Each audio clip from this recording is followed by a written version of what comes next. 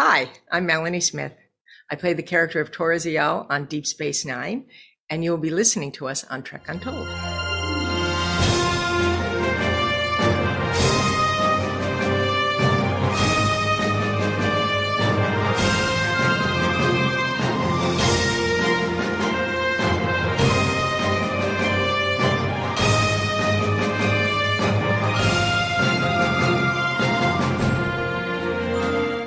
Hello and welcome to Trek Untold, the Star Trek podcast that goes beyond the stars.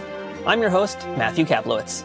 On Deep Space Nine, there was a character who had the distinction of being played by 3 different actresses across the entire series.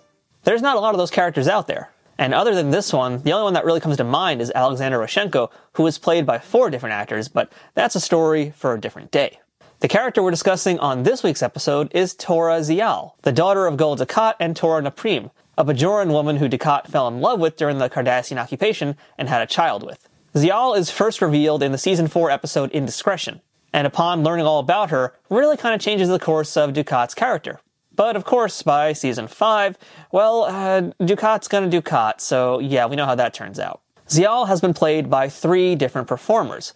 First, Sia Batten, then Tracy Middendorf, and finally, today's guest, Melanie Smith, who played her for 6 episodes until the bitter end of Ziyal's story. You might also remember Melanie from her appearances on Beverly Hills 90210, As the World Turns, Melrose Place, Seinfeld, Blossom, Matlock, Murder, She Wrote, Curb Your Enthusiasm, and more, before moving on from acting over a decade ago to pursue a new career, which we'll also spend a little time talking about today. To steal a word that Gray likes to use on Star Trek Discovery, Melanie is incandescent and brings a big energy along with her great stories about her time in Hollywood that also answer a lot of questions about the character of Ziyal. And of course, much more than just her time in Trek. So get ready for a deep dive with the final version of this fan-favorite DS9 character whose career goes far past the reaches of merely the Star Trek franchise with the spectacular Melanie Smith. But before we begin this week's episode, if you'd like to support this show, please don't forget to follow Trek Untold on Facebook, Instagram, and Twitter to get the latest updates and all sorts of other fun Star Trek-related content. You can also check us out on Patreon at patreon.com/TrekUntold, where you can support this show for as little as $2 a month. At higher tiers, you can check out the shows before they come out, know about my guests in advance, and even have a chance to ask them questions, among other benefits coming soon. Shout out to our sponsor, Triple Fiction Productions, who create 3D printed toys and prop replicas inspired by Star Trek. Their items come in all shapes and all sizes and are always amazing, but you're going to hear a little bit more about them later on in the show. If you're listening to us on iTunes or any other audio platform that allows for ratings and reviews, please leave us a 5-star rating and a positive review. If you're watching this on YouTube, don't forget to subscribe to us at youtube.com/nerdnewstoday and give the video a thumbs up and a comment. Doing any of those things help keep this show growing and allow me to continue bringing you awesome guests and great conversations every single week. Now, without further ado, let's beam in this week's guest. Computer, access interview file. And welcome back to Trek Untold, and we're now speaking with a performer who you've seen on DS9, but not quite in this way, because if you saw her on DS9, it'd be covered up in Cardassian makeup. We are joined right now by Melanie Smith. Melanie, how are you? I'm terrific. Thank you. How are you? Happy holidays. Thank you. Happy holidays. For folks who don't know, we're filming this during the holidays, so if you listen to this years in the future, you'll know why we said that. Or you could just cut it out. No, I'm leaving it in. I'm leaving it in now. So yeah, Melanie, it's great to meet you. I'm really excited to talk to you because you are the 3rd Ziyal, one of 3. It's such an interesting role, and I'm looking forward to getting into that. But first things first, I'd like to ask you the question I start all these episodes with. And that's, Melanie, what's your earliest memory of Star Trek? Well, the original Star Trek is my earliest memory. You know, I mean, Captain Kirk and Spock, and one of my favorite episodes from back then was when there were the little animals, those little... Do you remember what they were called? Are you talking about the Tribbles? The Tribbles, yeah. That was a big one. I remember that one. But I used to watch it all the time. I just can't recall a lot of them. I remember that Captain Kirk always had a pretty girl. So can you give us a little bit of background about yourself? Can you tell us where you were born, what your parents did for a living, and what little Melanie wanted to be when she grew up? Well, my dad owned his own business. I'm from Scranton, Pennsylvania. And my father owned his own business. He owned a deodorizing business. And basically what that means, it was before there were, you know, easy to get air fresheners and things like that. His company distributed air fresheners and sanitizer to like government buildings and hospitals and things. He made those. And it was interesting because I never realized my father worked with essential oils until I started making fragrance. I'm a fragrancer part-time. It's just a kind of like a side hustle that I like. But, and that's when my dad started talking about that with me, that he used to mix his own essential oils for his own air fresheners, which I thought was really cool. And my mom was a stay-at-home mom my younger years, and then she became a tax assessor later on in life. And close family, 6 kids, 5 girls, 1 boy, my poor brother. But for myself, it's funny. I never really dreamt of being an actress or anything like that. I think for a period of time, I wanted to be a fashion designer. I think I wanted to be a psychologist. I think I wanted to be an interior designer. And then my secret is I wanted to be a Navy SEAL. Oh, wow. That's a big jump from someone involved in fragrances to now going underwater on deep ops missions. And back then it wasn't a lot. There were no women. I think it was just 2016 they started letting women into the SEALs. So as somebody who is a native of Scranton, you must have an opinion about The Office. Oh, I mean, it was brilliant. It was, some of the funniest lines ever on that show. I don't remember life like that in Scranton, but I'm glad it took place in Scranton because it kind of put us back on the map a little bit. There was also that championship season that was done there, but I didn't watch it that frequently. When I did watch it, I thought it was really funny. So you mentioned all these different ideas you wanted to do as a professional, once whatever you're doing. Did you go to school for acting, or did you go to school for something else? Or what were you basically doing like once you became of age to do something that wasn't living at home? And so I actually went to university for public relations and psychology. That's a good combination. And I was a dancer. And I danced with my dance company at school, and then I danced with a dance company in Bryn Mawr.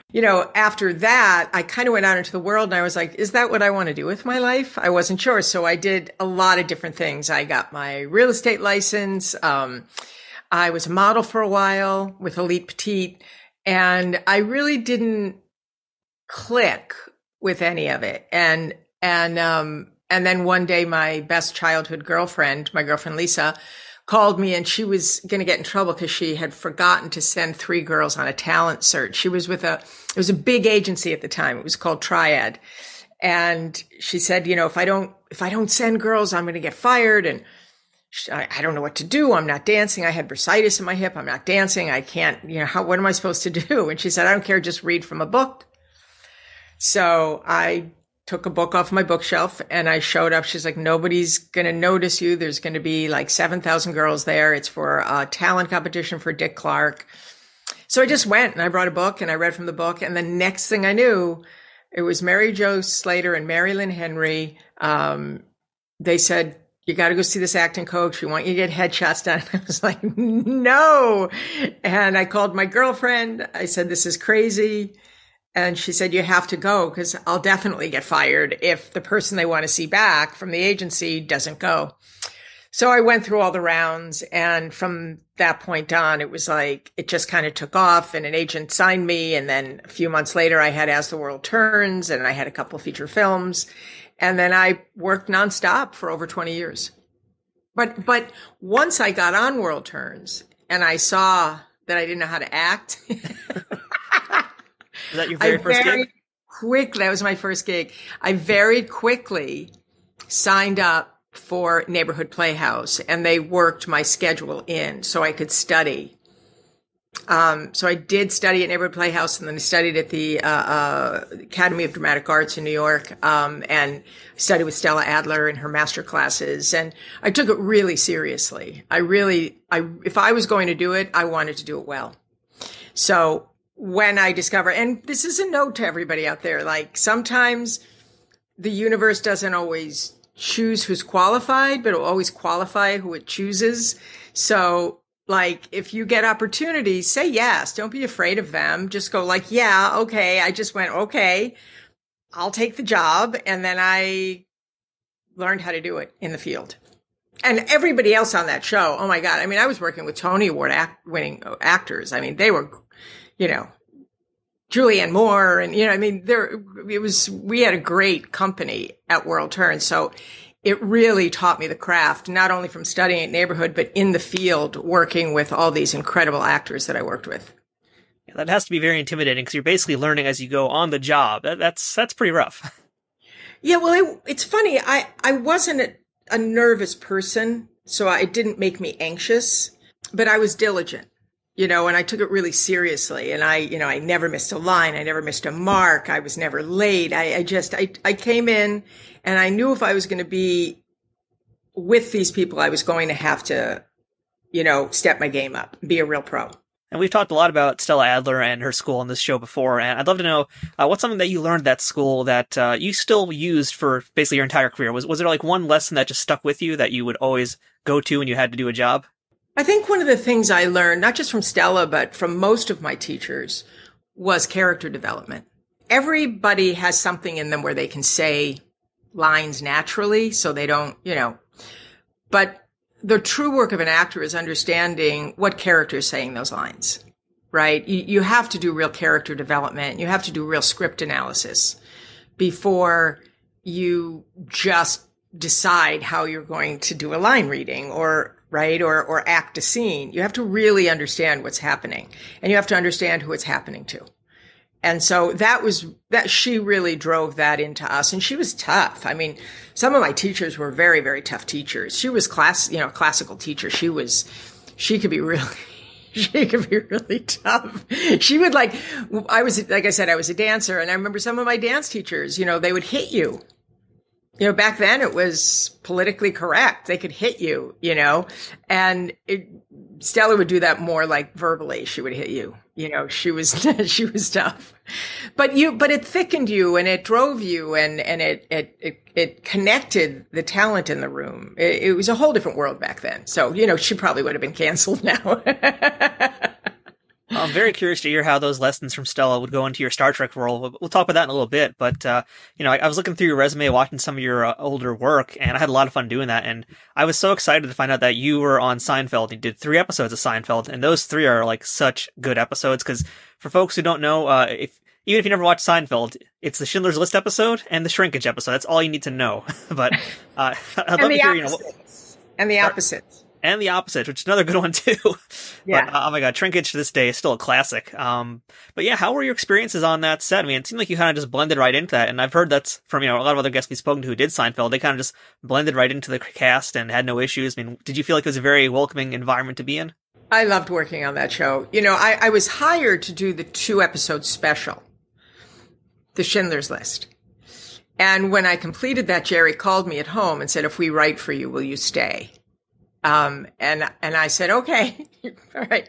And then I ended up leaving, cause I did get another job. But it was great. They're absolutely the quickest minds around. I mean, you're at a loss. I mean, even the cast wrap party, Jerry just got up and spoke and everything he said was hysterical. I mean, these are the sharpest minds you'll ever be around between, Jerry and Larry David and Peter Melman and Larry Charles. I mean, like they're all just brilliant minds. And that's the thing about being an artist and being an actor. And I say artist because I find this, I'm also a musician, and it's like as a singer, I don't play an instrument, and I write, but when you're around people that are world class, like you grow exponentially just being around them. There's a way they have of doing things. Nothing teaches us faster than watching models, right? And so being around these world class models, you just go in and you absorb so much of it. I hadn't done a lot of comedy. I had done some. I hadn't done a lot. I was mostly considered a dramatic actress. So it was really a cool thing to go in and meet with all of them and to get this job that, they had seen so many girls for this 1-hour special. So I felt very blessed that I had gotten the role. And then growing with them and watching the way Jason did things and the way, Michael did things and his entrances, like what's going on behind that door before he does one of those crazy things. And surprisingly enough, what you would find is he would meditate. You'd think he'd be doing something wild and crazy out there, but he'd be centering himself so he could find his acting intuition, and his instincts. And so, yeah, I really loved working with them. And I always make a joke because they had the best craft service in the business. Well, that's really the most important part of any job is how good their food is. That's exactly right. And that's exactly right. And I'm not sure if you're aware, Melanie, but Jason Alexander actually was in an episode of Star Trek. He did an episode of Star Trek called Think Tank. And, we've talked about Jason on the show a bunch before as well. And, again, we mentioned shrinkage. And that scene you have with George is amazing. The reaction still holds up. It's still hilarious. There's got to be some story behind that scene. I mean, do you remember anything from that shoot day? Oh, my God, yeah. I mean, first of all, even at the table read, everybody loved the episode. It was just very funny. But when we started to shoot that scene, it was really in the script. What it said was, I'm sorry, I thought this was the baby's room. That was it. In dress rehearsal, I opened the door and I looked and I went, sorry. And then I looked at his private area and I went, oh my God, I'm so sorry. And I started laughing. I thought this was a baby and I laughed and everybody broke out laughing. And Larry was like, can you do that again? Because that really wasn't scripted. So I was like, of course. And so I did it again. And it's funny because that was this kind of moment that, of every sort of grouping that I did, like I have my World Turns community, and then I have my Aaron Spelling community for the Aaron Spelling shows I did, and then I have my Star Trek people, and I have my Seinfeld people, right? And somebody actually asked me once on a podcast, can you tell the difference if someone's about to approach you? Can you tell which is which?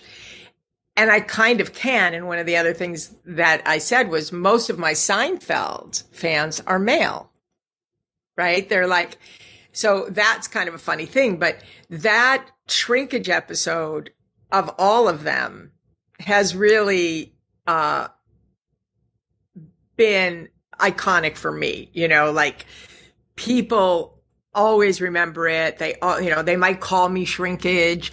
I remember when I was opening my business here, I got a call from Oprah's producers saying, Oprah wants to use a clip of you for the reunion show because that's her favorite moment. Is that okay? And I was like, sure. Tell Oprah I said it's okay. That moment was voted like the funniest moment in television history by AOL and Barbara Walters. And so it was funny that this moment, this sort of alchemy of all of us together ended up being it's a kind of a classic moment. Yeah, that's really fascinating that you mentioned how you can basically tell the fan by kind of just when they first look up to you, but their initial reactions. So I feel like this is like the perfect segue to lead into my next question, because I think this is going to come out of left field based on what you're probably looking at all around you right now on the screen. I love Murder, She Wrote, and you did 2 episodes of Murder, She Wrote, and I just got to rewatch those. And, man, I love hearing Angela Lansbury stories. So, first I've got to mention the episode was Scent of Murder, and then you were again in Deadly Bidding. You got to do scenes with Angela in both those episodes. But what I kind of found interesting too, and you could talk about this, I felt like those 2 characters you did were so similar, and maybe you can confirm or deny this. I think they reused your wardrobe when you reappeared in the second episode that you did they? Nope. Really? Because there's like a suit or like a suit dress that you're wearing. It looks so similar. It's not the same thing? Not the same thing. Wow, okay. And there's actually a story around that. It's funny you say that. First of all, Angela is the most elegant, generous, compassionate, brilliant woman I've ever met. She's extraordinary. And I don't know what, I've told this story before, but it's like, it was one of my favorite moments in Hollywood. I don't know what possessed me to do it. I was headed to my dressing room, my trailer, and I saw Angela's trailer. And it was like a mega trailer. Like, it was like the Taj Mahal trailer. And I looked over at it and I went to the wardrobe and I said, give me my wardrobe. And I took my wardrobe and they're just watching me. They don't know me. I'm a guest star. And I fling it over my shoulder and I walk over to Angela's trailer and I see her coming. And I walk up the steps to her trailer, like I'm going to go into her dressing room. And I turn around and I go, I'm sorry, can I help you? And she says, no, I'm sorry, can I help you? And I said, no, I'm good. And she goes, that's my dressing room. And I said, oh, no, that's my dressing room. And she said, no, that's my dressing room. And she points to her name. And I said, yes, they're taking that down. This is my dressing room. Who are you? And she stops and she looks at me and I go, gotcha, something like that. And she starts to laugh. And when we met formally on set, she sat with me and she's like, you remind me of a young me. And we just chatted and we had a wonderful time. We really connected. She took such good care of me. Flash forward, my sister was killed in a car crash. And Angela called me and she said, I heard about your sister. Come back. I want you to do another show. Wow. And I want to keep you busy. Now, most people don't know this, but Angela likes to cast, or at least from what I remember when I was on it, she casts the show from people she sees. She doesn't really audition. She holds it more like a theater company in a way. And I went back. And she was so wonderful and so protective and so nurturing. And here's the wardrobe part of it. They had made me this black velvet dress. I think it was actually a royal blue. It looks black on camera. I think it was a royal blue. And it was this gorgeous portrait neckline. And the underarms were too tight on me. And so I'm walking around and every time we'd have a break, I'd lift my arms like this. And Angela would say, what are you doing with your arms? And I said, well, the armpits are a little tight and they're really uncomfortable. So until we're back to filming, I'm just going to hold my arms up. And she said, we're all taking a break. And she had me take the dress off. She sent it back to wardrobe. Now, it's expensive to take a break like that. And she took a break and she had them rework the dress so that I was comfortable in it. And it was not a long scene. So yeah, see, that was not the same. That was made for that episode. Yeah. That's amazing. And it's anytime I talk to people about Angela Lansbury, it's like each time I hear a new story about her, it's always better than the last. It's amazing just what a great person she was, really. And is, and continues to be. Well, she's a legend. And I think people who become legends are the real deal. I think people that struggle with kindness struggle with their internal generosity, right? And I think when someone has such abundance of talent and so authentic that it's not hard for them to be loving and generous and to be an inspiration and to be a great role model. And she was a great role. I mean, I only worked with her a few weeks of my life, but she became very dear to me. All right, so something else, it's a little awkward to talk about here, Melanie, but I'm trying to find a good way to preface this. It's an awkward question, but you did an episode of The Adventures of Briscoe County Jr. with Bruce Campbell, another actor I really admire. I love his work. And you did this episode called Bye Bye, I believe it was, and you are a character who does a nude scene with Bruce Campbell, and I believe this is your second nude scene in your career. So, I mean, what was it like doing a nude scene on this big set in front of Bruce Campbell? That's got to be a story. Well, I was a naked time traveler. Yes. Which I assume has a lot of nudity. Time travel, it's so much easier. I don't have to pack. You know what I mean? It was actually a nude bodysuit. So I was not really nude. I was in a nude bodysuit. And so, but what I remember about that episode that was so much fun, I was joking at one point and I forget whose name, I must have been yelling, oh, Briscoe or something. And I did my Mary Tyler Moore imitation. I was like, oh, Briscoe, like, Mr. Grant, and everybody, and Bruce is like, let's do that. And so, of course, we did it. And then we had to fix it in post because they didn't let us keep it. Bruce was wonderful. The show was a blast to work on. And yeah, that was the only television pseudo nude scene, which got a lot of attention which a lot of my roles did, because I was like on World Turns. I was the first television cougar.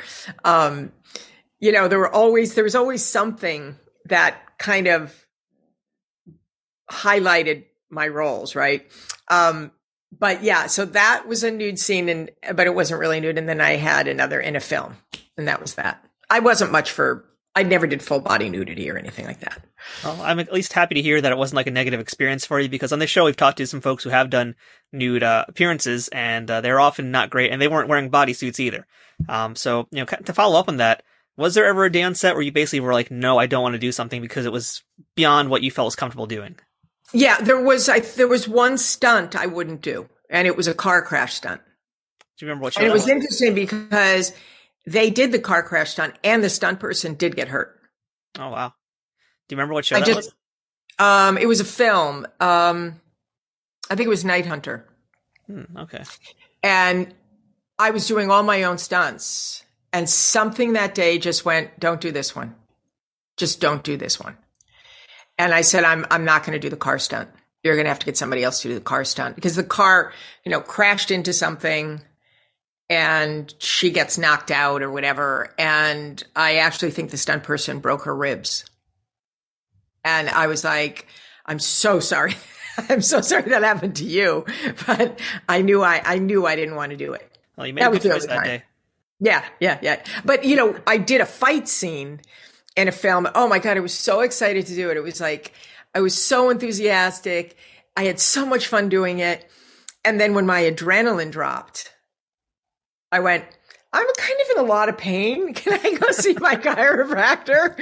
And of course, I left that day and I went right to my chiropractor.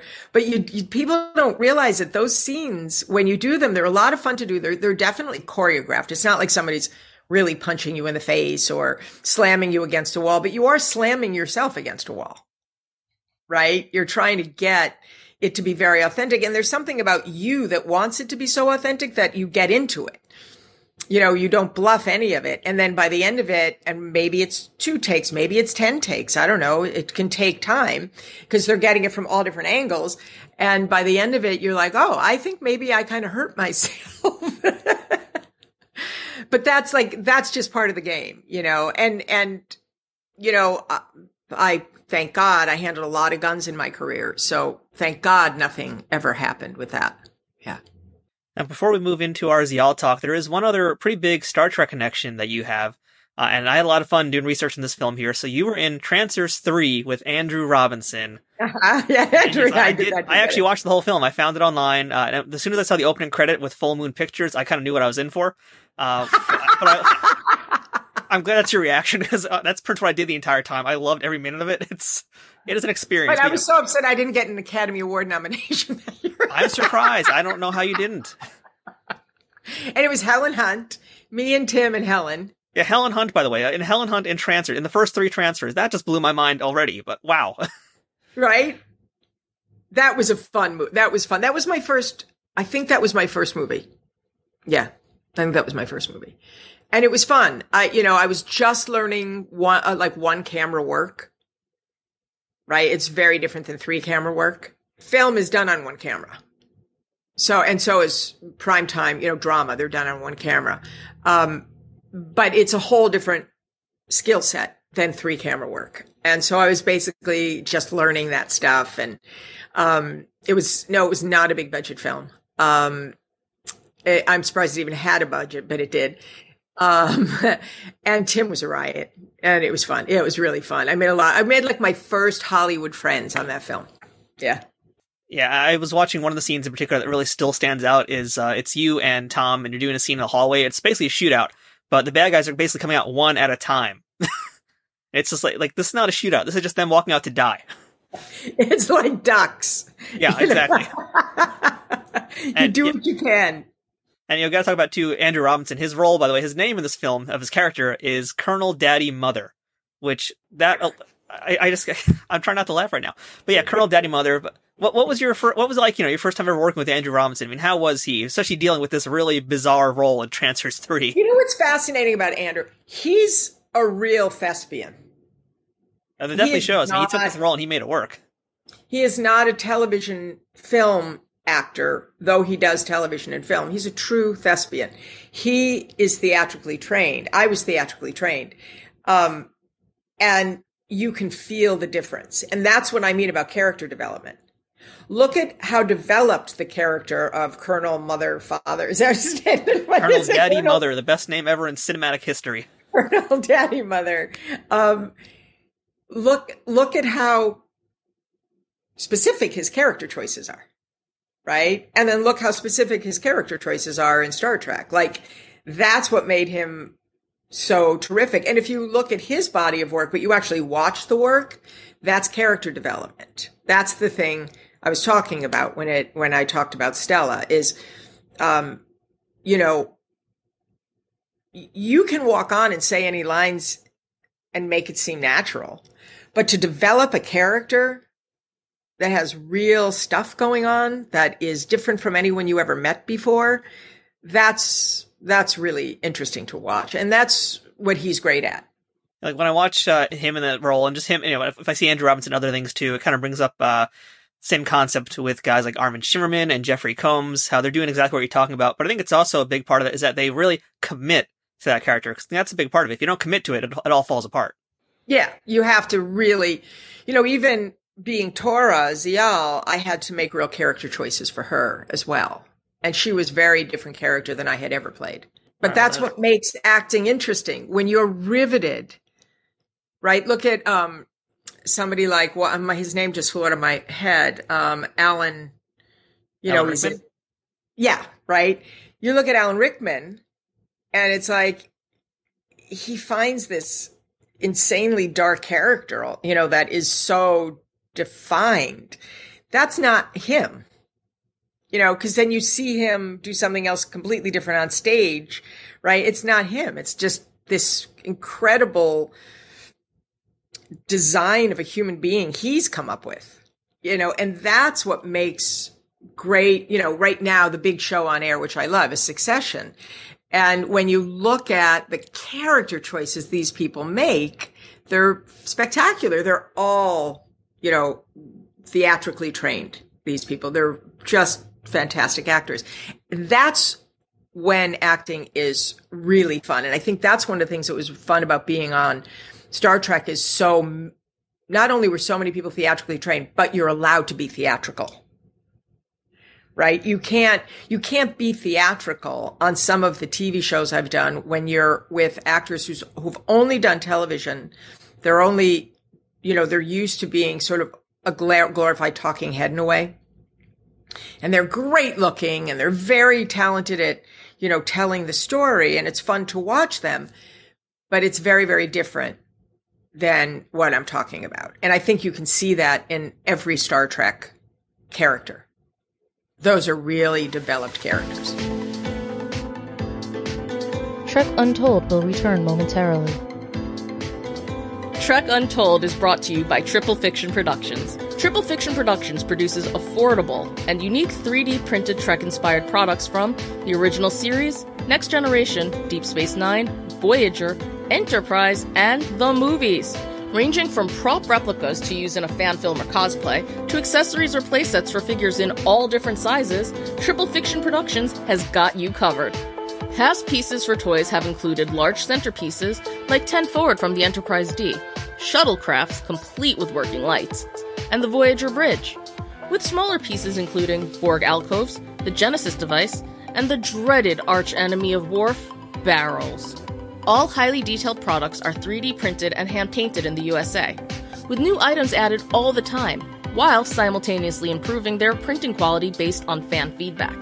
To learn more about their products, visit triple-fictionproductions.net or visit them on Facebook at facebook.com/triplefictionproductions. Want to get 10% off your next purchase? Use code UNTOLD10 at checkout to receive this discount.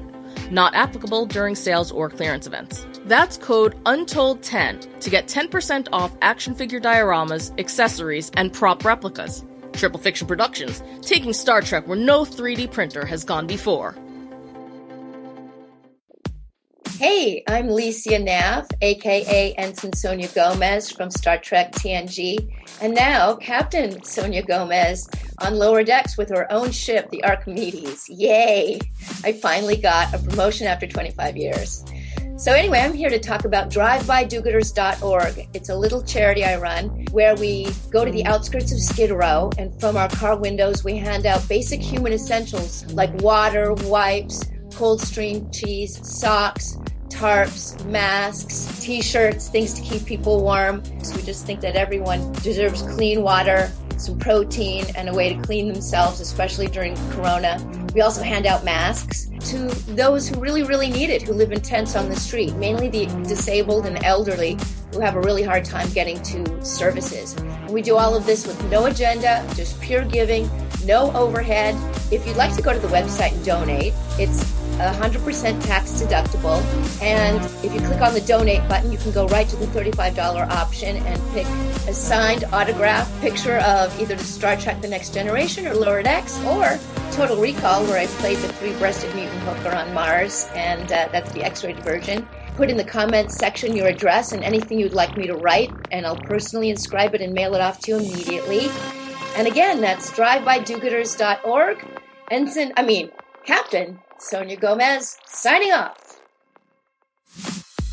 We now return to Trek Untold. All right, so Melanie, let's beam into our Star Trek discussion here, and you were Tora Ziyal. You were the third Tora Ziyal to appear on Star Trek Deep Space Nine. You were there for 6 episodes, and to the bitter end of Ziyal as well. So let's just start at the beginning here. How did you get cast into this role? Got a call from my agent. They wanted to see me for producer session. I said, okay. I read the script. I never watched the show. And I had my own take on Tora Ziyal. And I remember I walked into the producer session. There were a lot of really gifted actresses there. I remember, some very well-known faces. And I was like, wow, my take on this character was so wrong, because they were all in like bomber jackets and fatigues and combat boots. And I had a sundress and my hair was up in like a kind of a little messy bun, and I had a pin on. And I looked at Tora Ziyal as like a child of peace. Like she was the ambassador of peace, And I went in, and I think I read with Mark, and I kneeled at his feet, and I did this scene because that's how I felt about Tora Ziyal. I felt like she still had innocence. She still had wonder.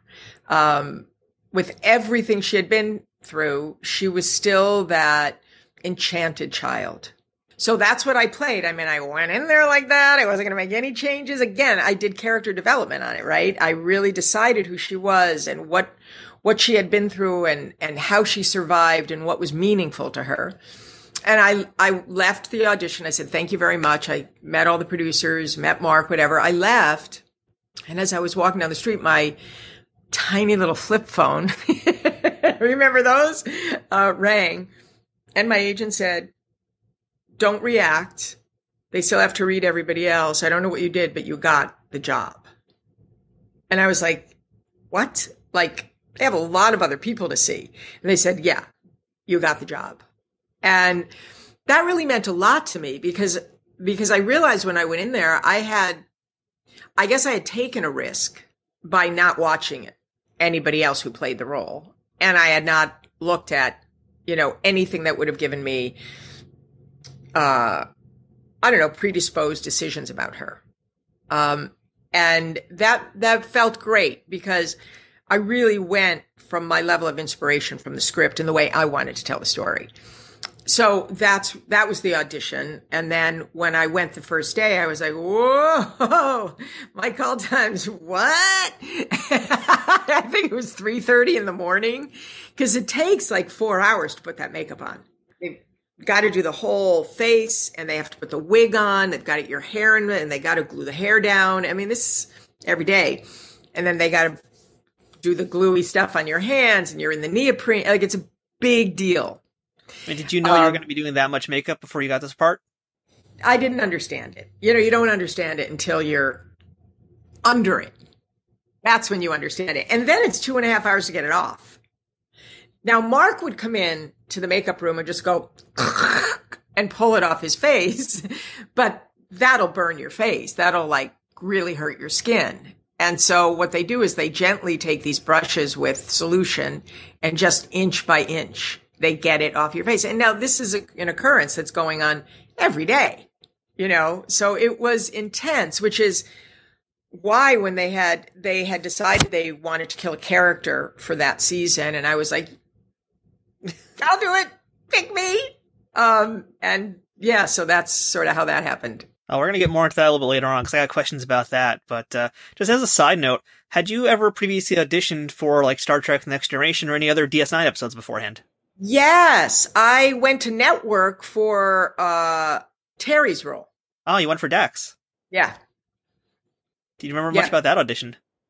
Not, it's funny. I was always very busy with auditions. So they all kind of blend together. I think the only time I really remember auditions, is when either I messed up miserably or something unique happened, but if things went well and it was just a choice, that there were so many of those. I don't really remember much about them. Now, you were the third and last of the Oz, I've said a bunch of times already. There were two before you. Were you concerned at all that this was like a revolving door for the performers who had done this role and that maybe it wasn't going to be a good place to be for you? Or did you have any concerns knowing that fact before you went into this? It's a funny thing. I think one of the upsides to me as an actress, probably also one of the downsides, was I never concerned myself with any of that. I went into it as a creative person who wanted to tell a story, who got very involved in what the character was. I didn't look at anything else but that. Can I tell that story? Can I relate? Can I find in me a rich enough character that they would want me to play it? And that's really the way I looked at everything, because, oftentimes they do replace characters and you do come in, maybe like on As the World Turns, I came on as Emily at an older age, right? Daytime, they'll cast different ages, different actresses, right? And I didn't know anything about those. I knew Jenny was the woman who played my mom was her real daughter. So I knew Jenny personally, but she was like a baby when she played the role. And then there was somebody that played it, I think, for like 6 weeks after in her teen years. And then I came in, right? But I think it actually can hinder you.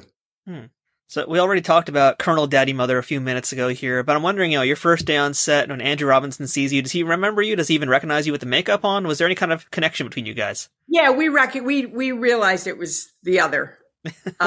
And it was like, oh my God, we had a really good time working on Trancers, as crazy as that film was. But yeah, we knew who we were. Yeah, we did. And I was thrilled because I thought he was fantastic. I mean, did he kind of like take you under his wing and make you, actually feel like you're part of the crew? I mean, how was it? Because you're basically walking into a set, and here you are, you're going to be a new recurring character, essentially. Everybody else already knows each other. I mean, did anybody really kind of take you under their wing and guide you around the set and get to know people? I think everybody did. Everybody was really pretty I will tell you this. My experience of the Star Trek cast was they were just such generous actors. They understood that you're uncomfortable. You're wearing like 50-pound wig and you've got bobby pins sticking in your skull and you're living off of Tylenol because you do have a headache from it. And, you've been in your dressing room waiting for whatever and it's hot and it's, that the neoprene smells and the makeup, like you feel sticky, you can't go in and scrub your hands or anything. You got to watch the makeup. It's, it's a thing. It's its own thing. There's no other show like the Star Trek shows when you're wardrobed like that, right? When you're in true costume like that. And I felt like not only cast, but the crew understood that. Sometimes when you're on set and you go up on your lines or something, you might get, oh my God, I can't believe I forgot. But if it was one of those days where you were on set a long time, the set was really warm, they knew you were in this costume, everybody just was so encouraging. And it wasn't like, I never saw anybody look at anybody else and go, they forgot their line or they missed their mark. It was more like, take a breath, give them a second. And they were like that with everybody. That's interesting because I've heard from a lot of folks that Mark, Gul Dukat himself, that he can be a little bit intimidating on set. I mean, did you find that at all to be true? Mm-mm. I mean, he's intense, Mark. Yeah. He's an intense personality. Have you had him on? I have not yet. I would very much like to, but again, using the word intense there, I'm a little intimidated already just thinking about it, but I'd love to have him on here one day. Oh, he's such a nice guy. There's nothing, he's very theatrical. He's a thespian. He's skilled and he took his role very seriously, but he as a person, you can tell, is intense, right? But it doesn't come across as, I didn't find him intimidating. I found him lovely to work with. I found everybody on the show lovely to work with. So we already kind of talked a little bit about how you found Ziyal and how you kind of put the character together, but I'd love to hear, if you can go a little bit more in depth on it, and also to add on to that, what part of Melanie Smith was in Ziyal? And I ask this because, having talked to you now for a little bit and learning a little bit more about your background, I'm like, there seems to be some similarities here with the creative side, things like that. So, where did Ziyal begin? Where did Melanie Smith end? How did these two meet? At the time, I'm a big yogi. I'm a big yoga practitioner and meditator. And at the time I was really immersed in that. I think I spent every weekend at a retreat, either meditating or doing yoga or learning about some kind of nutritional wellness, well-being practice. I was very into peace and health and love and all that kind of stuff, And I think that, I don't know whether it impacted the way I made choices about Tora Ziyal, or I saw that quality that I was developing in myself. I saw Tora Ziyal as an opportunity to express that through a character, possibly. Or it might have just been what kind of unified us so easily, right? So that I remember, that was sort of that period of life where I was just very, very involved. And by the way, I was also at a period of life when I was on Star Trek, that I had gotten into a sort of tendency with my agents, and I would say to them, I really don't want a 7-year contract. I want to do long recurrings. I don't want to be the same character for 7 years. I really want to start. I had already done a number of contract roles, and I was like, I just want to go and be creative.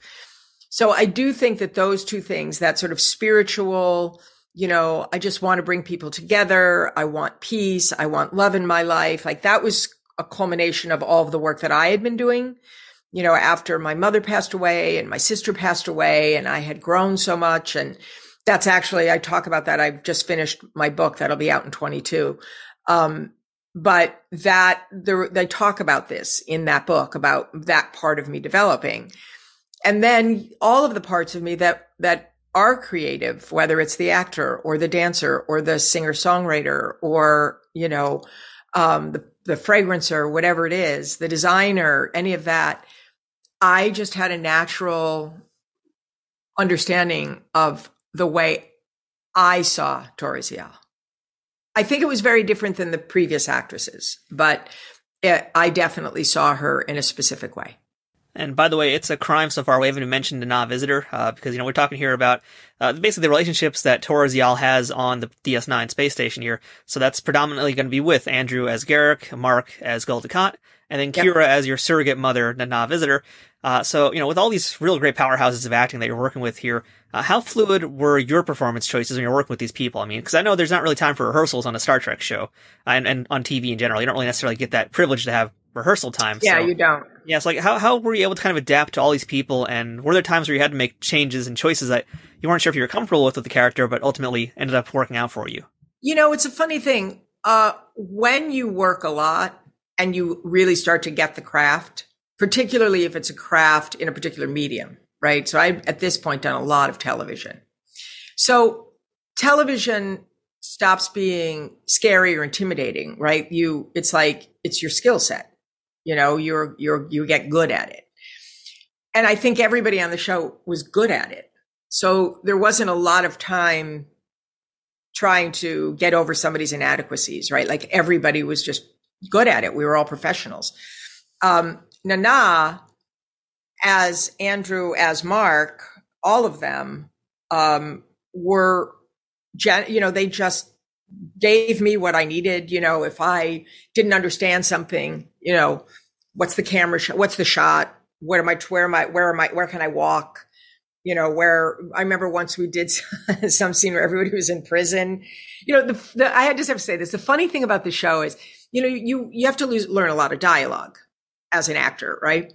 The thing that made Star Trek challenging was there were words that didn't exist and there was no reference to them. Like there was no reference point. If somebody said, I'm going to bake a cake. A human being, you see a cake in your brain, right? But when you say, oh, I'll make you ramufta, I mean, like, what is ramufta? You know, like, and how do you remember that word? It's not in relationship to anything you know, or, Vedic name, or like whatever. Like, we'd be saying words that don't exist. And that was hard. That was something I had never done before.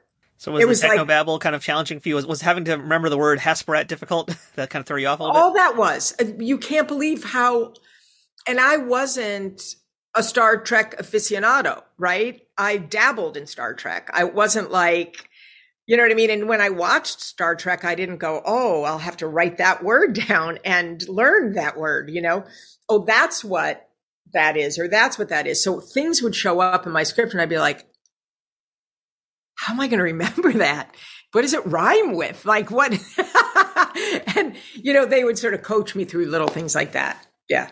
So I'm really curious to get your opinion on this, because obviously you're the person actually doing this stuff here. And the Ziyal-Garak relationship, this one has always boggled my mind. Just rewatching all the episodes you were in together back to back. The story, I'm trying to find the best way to put it, I guess. But, you know, is there a romance? Is it a father-daughter kind of relationship? Like, in your mind, what was the Garak-Ziyal relationship? Was it actually romantic? I was in love with him. But do you feel like it was like, you know, I'm just sticking it to daddy, these are my daddy issues coming through at Garak?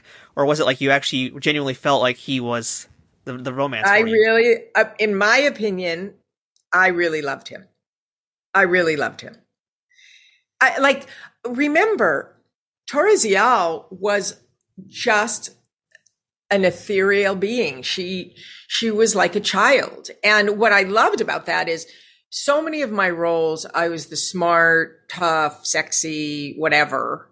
And it's easy to get pigeonholed as an actor, particularly as an actress. And it was really refreshing to be able to get away from a look and just be a creature that could have whatever characteristics you gave them and whatever qualities you gave them and whatever, like, you didn't even have to make human choices, right? You could put other completely different thoughts in your head, right? So the way Torra loved was so innocent that you might look at her relationship with Garak and go, oh, is that like a daddy issue? But she just wanted to love. And he was kind to her and he loved her. I have no idea how you have sex in those outfits. I don't think any of them did, because they're too hard to get on and off. I mean, Cardassians are basically like a lizard-like race, so I don't even want to get into the anatomy of that. Right? So I don't know. I don't know how they did that, if they did that, but there was I was enamored with him. Was it like an innocent kind of puppy love, would you say? I think deeper than that. Funny. You can say whatever you want about anybody's kind of love from the outside, but it's just love from the inside. You know, when you're in puppy love, you don't go, oh, I'm in puppy love. You go, I'm in love. Outside, they're going, oh, it's just puppy love. But inside, you're not. Right? Inside, you're just in love. And she was in love with him. So I guess on the inverse of that would be, and, you know, we don't have Andrew here today to kind of give us his input on this, but, you know, from your perspective of where you were and how the scenes were going together, would you say that Garak was reciprocative of this love, or was he kind of like trying to keep a distance between the two? Was he actually going for romance, or was it more of a father-daughter thing for the character of Garak? My hunch, and you would have to ask Andrew, but my hunch was he did love her, but he also knew that it might not be a smart idea to act on it for a number of reasons. Okay, fair enough. And, you know, you had a lot of scenes with the trio of folks we've already talked a bunch about here. So I'm wondering if there's a scene in your mind that really stands out as one that you really enjoyed doing. I mean, there's like a scene with Gul Dukat and Kira and you and the room basically talking art together. There's all sorts of different things you've had. That's the one? I nailed it? I loved that scene, and where I think he brings me a dress. Yep. Right? I mean, that's like the perfect scene. Like, you know, I get a present. But, you know, I'm bringing my family together. I'm talking about my dreams, and I have these two favorite people in my life, and I feel like it's working. Like, I feel like it's working there. Like, almost like, you know, oh my God, and when I say, I dream of bringing people together, I dream of bringing them together, right? But my other favorite scene was my death scene. I love, first of all, how many actors get to do a death scene? Think about that. Not a lot. And yours comes totally out of left field too, which I love. Like, I didn't grow up actually really watching Deep Space Nine. I wasn't really into Star Trek when it came out the first time, but my first time rewatching it, many, many years ago, when that scene happened, I was like, oh my God, that did not just happen. So yeah, that just is so good. Yeah, it was, I was so excited when they told me that they were going to kill me. I was so, like, that's crazy. As a matter of fact, when I did the 50th anniversary in Vegas, I can't tell you how many other characters from Star Trek came out and said, like, thank you for volunteering to die. Right? And I was so excited to do that scene because there's so much great dramatic work to do there to make it authentic. And what was beautiful about the scene was we finally admit to each other we love each other. We finally admit we are going to go through life together, that we have reunited. And that's my greatest moment, right? That's my greatest moment. I have my father back. Boom, gone. And it was fun, even though, like, obviously there was no laser in the shot. They had to do that all post. But, playing the scene, I don't know, it's just really fun. And Mark was great, and it was great. It was fun. Yeah, when I was doing research for this episode, I read that it was actually you that requested to be killed off, and I couldn't believe that. So I'm still shocked hearing that was actually like something you volunteered to do. Like, because, here's this part, it's really developing along, you're 6 episodes into it, and you're just ready to go. I mean, was it because of the makeup? Was it just that you were ready to move on? It was, the makeup was really hard on me. It was very, very hard on me. And the schedule was hard on me. And like, look, if they had another 6 episodes, I would have done another 6. But that was the timing. They wanted to kill somebody at that point. And I thought, that would be a really cool way to exit the show. I had no idea how they'd write it, but I thought that would be a really cool way. It wasn't like, oh, we got to write a character off. They were like, we have to kill a character off. They were using that word.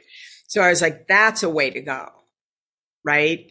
But I found the makeup very hard. And I found the schedule very hard. I mean, it's hard. It's hard to have a call time at 3:30, 4:30 in the morning. And then you're there sometimes till 9 o'clock at night, I think it's easier when you're not in that stuff all day long. I had very bad headaches.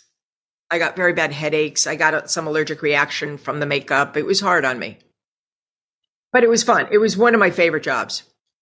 So looking back on your stint as Ziyal, was there anything that you would do differently if you were playing that part today? No. No. I don't watch myself. So I hope it played the way I intended. But no, I played that role really close to my heart. I really did. And I don't think there was anything I would have done differently. So after your time as Ziyal, did you ever audition to be on any other of the Star Trek shows that were out there? No, because truth of the matter is, after I did Ziyal, I got pregnant, and I had done a few more roles. And that's when I decided it was really difficult for me to be a mother and an actress. I was on a series called The Division on Lifetime, where I played my best girlfriend, and I played sisters on it. And it was where I realized I have to go be a mother. I can't keep doing this. Like, I was on set, I'd be thinking about my son, I'd be with my son, I'd be thinking about my script. And it started to split me down the middle. And I felt like I wasn't great at either one of them, because I wasn't all of me was not in the whole in each different place. So I made that decision shortly after Star Trek to leave and raise my son. Is there anything else Star Trek we didn't mention? I know my fans are always hungry about any Trek stories. Is there anything that you usually tell on any of your convention appearances that we haven't gotten to here? I'm trying to think. There were so many lovely experiences on that show. I just remember some of the sets and how kind of overwhelming they could feel at first, like you said, and how everybody sort of just like made that such a simple thing to understand. You got on set and they, you know, someone would say, it looks this way, but don't be blah, blah, blah. And you'd sort of like just get the hang of it, you know? And I, you know, when you say those were definitely those were two of my favorite scenes, but I really loved all of them. I loved, you know, like, there were some of the scenes in that bar, right? And we were all together. And, you know, when the camera was off, there was a blast. You know, and think about that, like we're all in these ridiculous outfits, just goofing around, that if anybody was looking from the outside, they'd be like, what's up with that? So it was really a fun experience. And as I said, it was one of my favorite jobs ever. I wish that the makeup was not so hard on me. I did because I loved the character and I loved the people. And as I said, the two times that I did come into the world of Star Trek, Torres and was when I was, you know, Terry Farrell's role of Dax. Yeah. Which, by the way, couple of dots on your with a cool cat suit. All good. Whole different animal. Oh yeah, completely. And you know, just one last thing on Ziyal too, because we didn't even mention it, but I think this is probably a good way to end our DS9 talk here. You got to wear some pretty nice dresses. You got to have a pretty nice wardrobe as Ziyal. I mean, did you like the wardrobe, or did you have any issues like you did on the set of Murder, She Wrote? Well, you know, those costumes are all made of neoprene, you know, so they were great looking. I mean, the designers, the creators, the set design, they're geniuses, these people, you know. And by the way, I have to say, most of the Star Trek fans that I met are brilliant. You know, I've told this story before on somewhere, I can't remember, but the night before the 50th anniversary in Vegas, I had gone out to dinner and nobody knew what I looked like really. Right. So I could just go into the restaurants and listen to everybody. And like, what y'all know is crazy. Like, you catch mistakes that writers make through lineages from the original one to the last one, and like what year they made the mistake. And I'm sitting there thinking to myself, I don't even know what I had for like lunch yesterday. And you guys know that child doesn't really belong to that person, because in 1971, there was an episode that, you know, so it's like the whole community is so committed to this writing. It's unique unto itself as far as being a fan base, right? It's a very unique fan base and really extraordinary. Although I will say, I don't think that Cardassian Bajoran makeup hurt you too bad, because your skincare looks amazing, by the way. Just want to say. Thank you. And I just turned 59 Thursday. Or am I allowed to air that? That doesn't sound like I should be airing that information.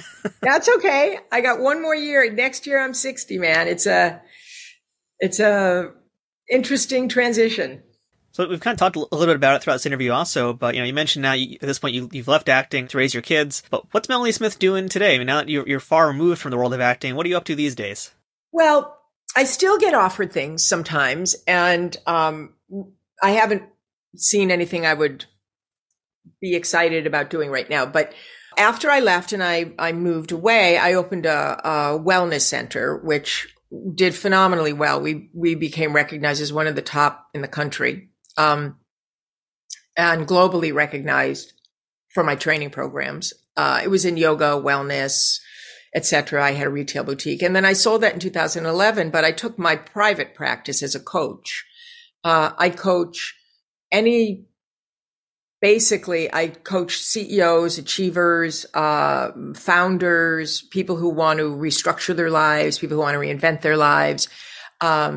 People who want to transition. So for example, right now I have a lot of people coming to me post-pandemic-y stuff, changing from one career to another. I also coach on loss, transition, and grief.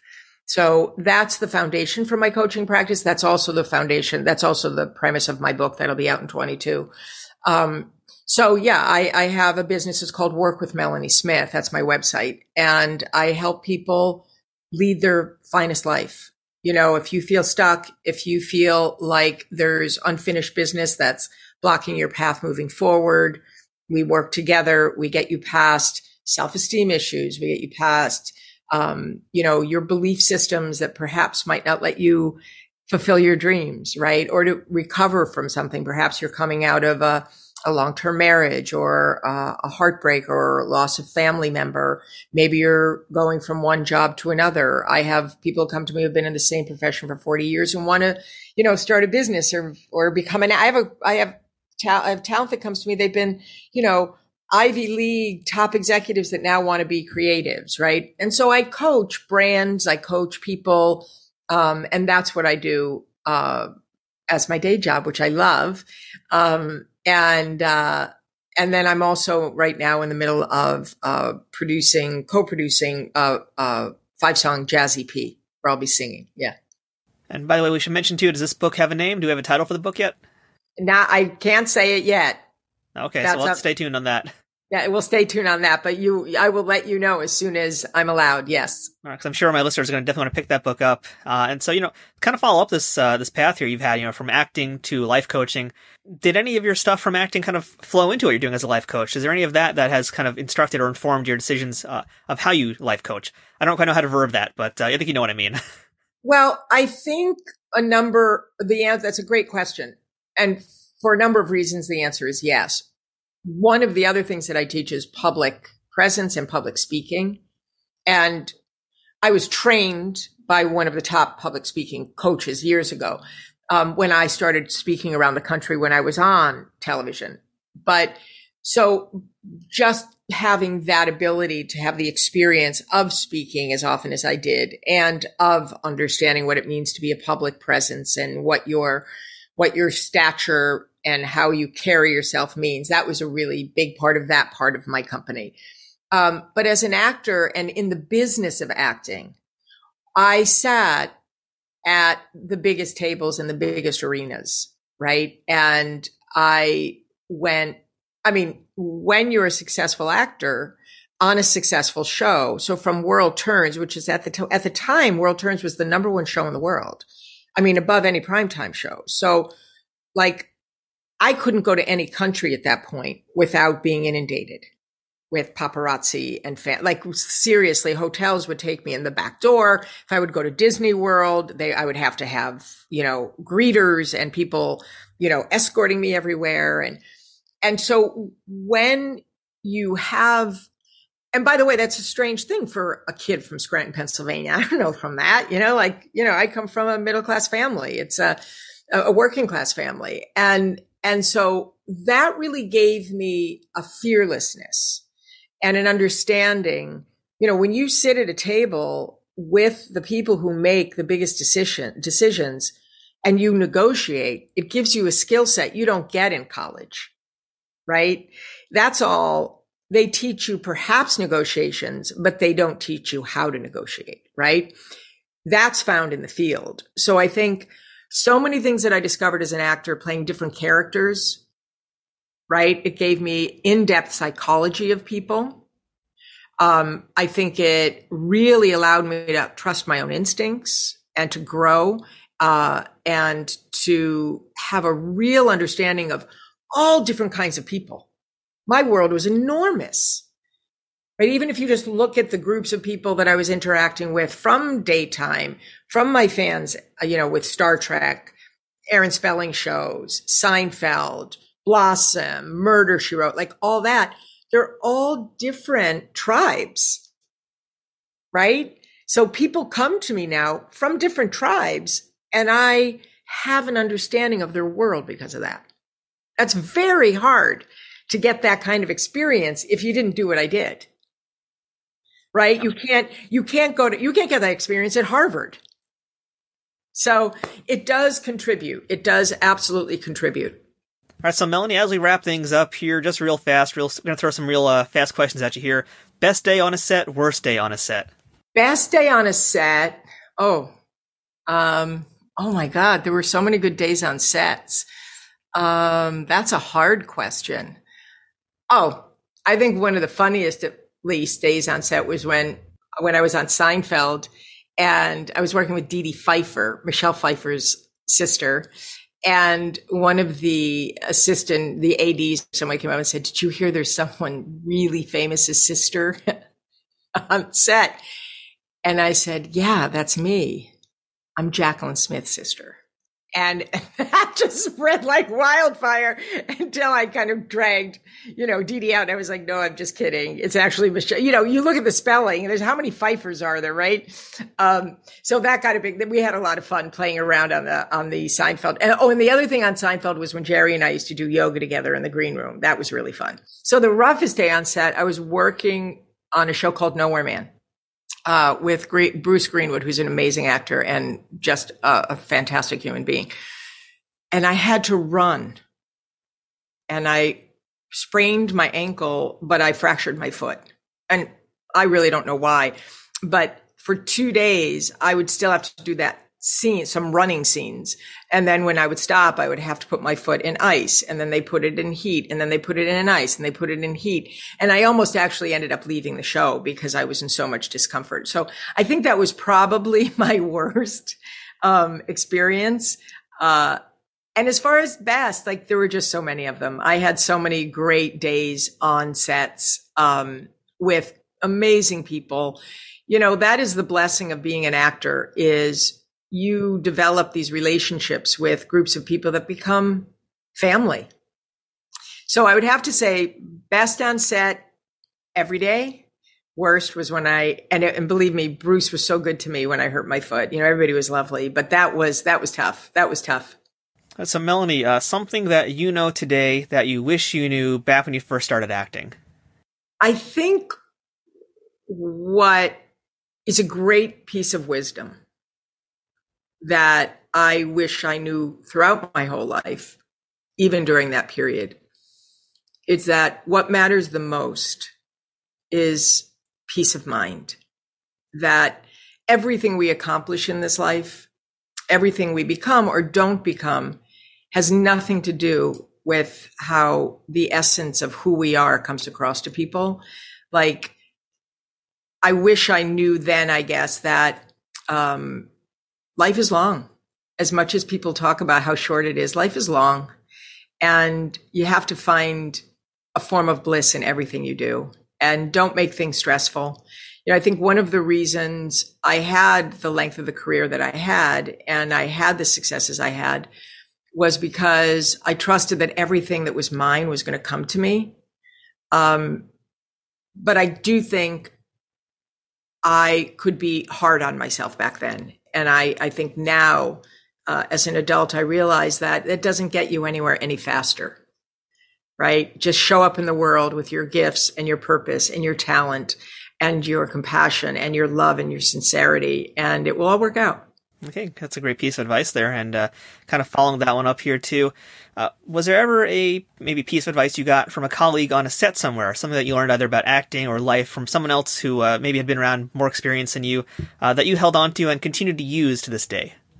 Absolutely. I'll never forget the moment.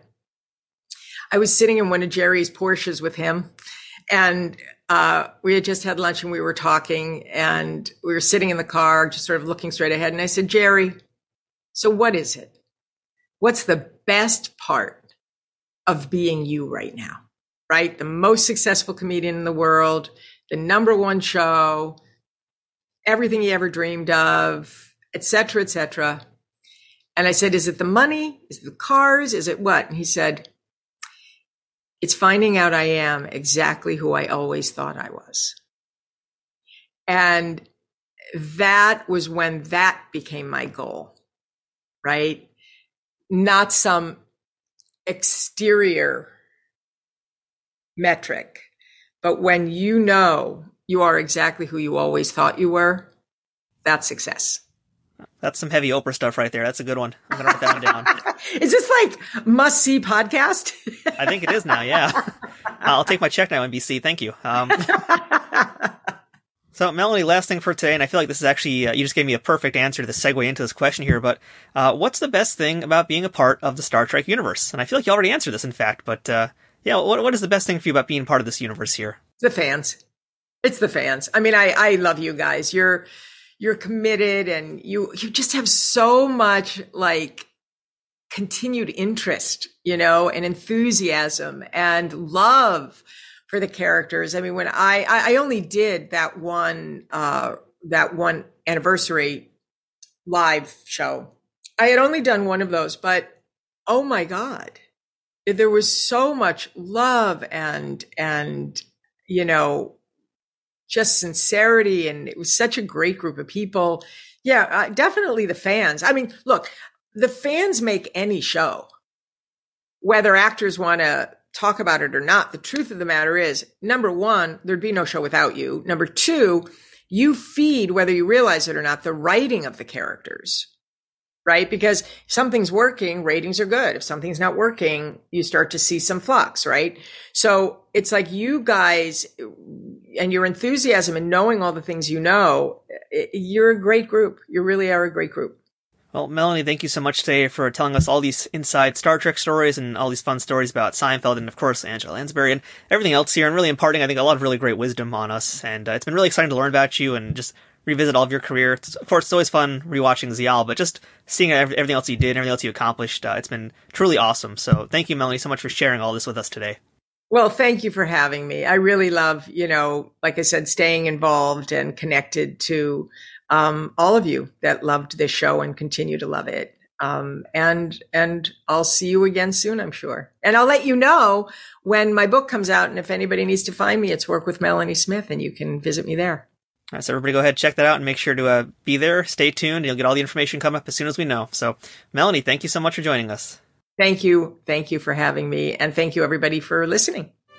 That's it for this week's episode of Trek Untold. Until next time, please don't forget to follow us on Twitter, Instagram, and Facebook.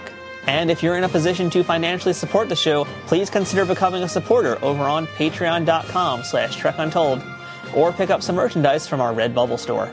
If you're looking for direct links for any of these things, links will be right in the show notes. Special thanks to Scott Ray for providing us with this week's guest. If you'd like to book them for an autograph signing or convention appearance, email Scott at scottray67@aol.com. If you have any questions or comments for the show, or would like to suggest a guest, or discuss any sponsorship ideas with us, send me a message at trekuntold@gmail.com. Thank you for listening to Trek Untold and for continuing to support this show. I hope you'll come back next time to learn more stories about Star Trek and beyond. Until then, I'm Matthew Kaplowitz, and always remember, fortune favors the bold. Trek Untold is sponsored by TrekSphere.com, promoting fan-produced Star Trek content in all forms, is powered by the RageWorks podcasting network, and is affiliated with Nerd News Today.